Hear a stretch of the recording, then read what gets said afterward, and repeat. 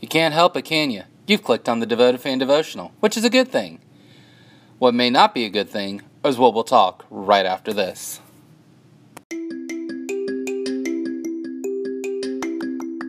Welcome to the Devoted Fan Devotional, the podcast that looks at your life and God's Word through the lenses of our favorite fandoms. Our prayer today is that you will grow even deeper in your walk with Christ as you listen. You ready? Let's get started.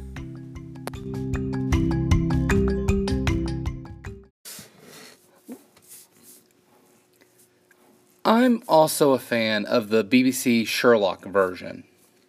And in the first ever episode, A Study in Pink, you see Sherlock face off against a very vicious enemy. In which, not Moriarty, but the cab driver, who gives him a choice between two identical pills. Now, I have my own beliefs on which pill it was. If you want to meet me personally and ask me, be glad to tell you my opinion. But that's not here. But why would Sherlock engage in the game? Because it's interesting? Or he was held at gunpoint? I mean, he was held at lighter point? That's kind of the point. Why did he continue to play? He was walking out the door. Why did he continue to play?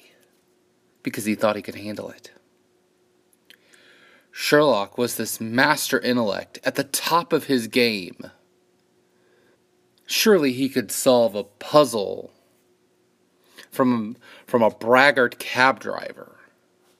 Surely he, with his mind that was solely focused, that would remove facts about things like the solar system, could solve this simple problem. He thought he could handle it. But like other things in this particular version of Sherlock Holmes' life, there was things he could not handle. We as Christians sometimes walk into sin and walk deep into sin. And people wonder, how in the world did you get there? Well, it started by thinking you could handle it.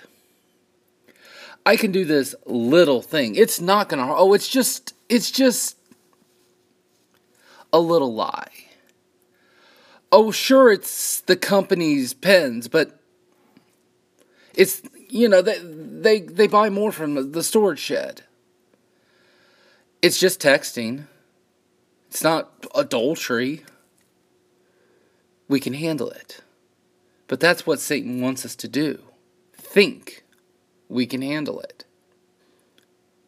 Think through your life today. What are you justifying because you think you can handle it? Don't be a story that people ask, how did you get here? Because the answer always starts off with, I thought I could handle this. This is David, and I'll see you next time.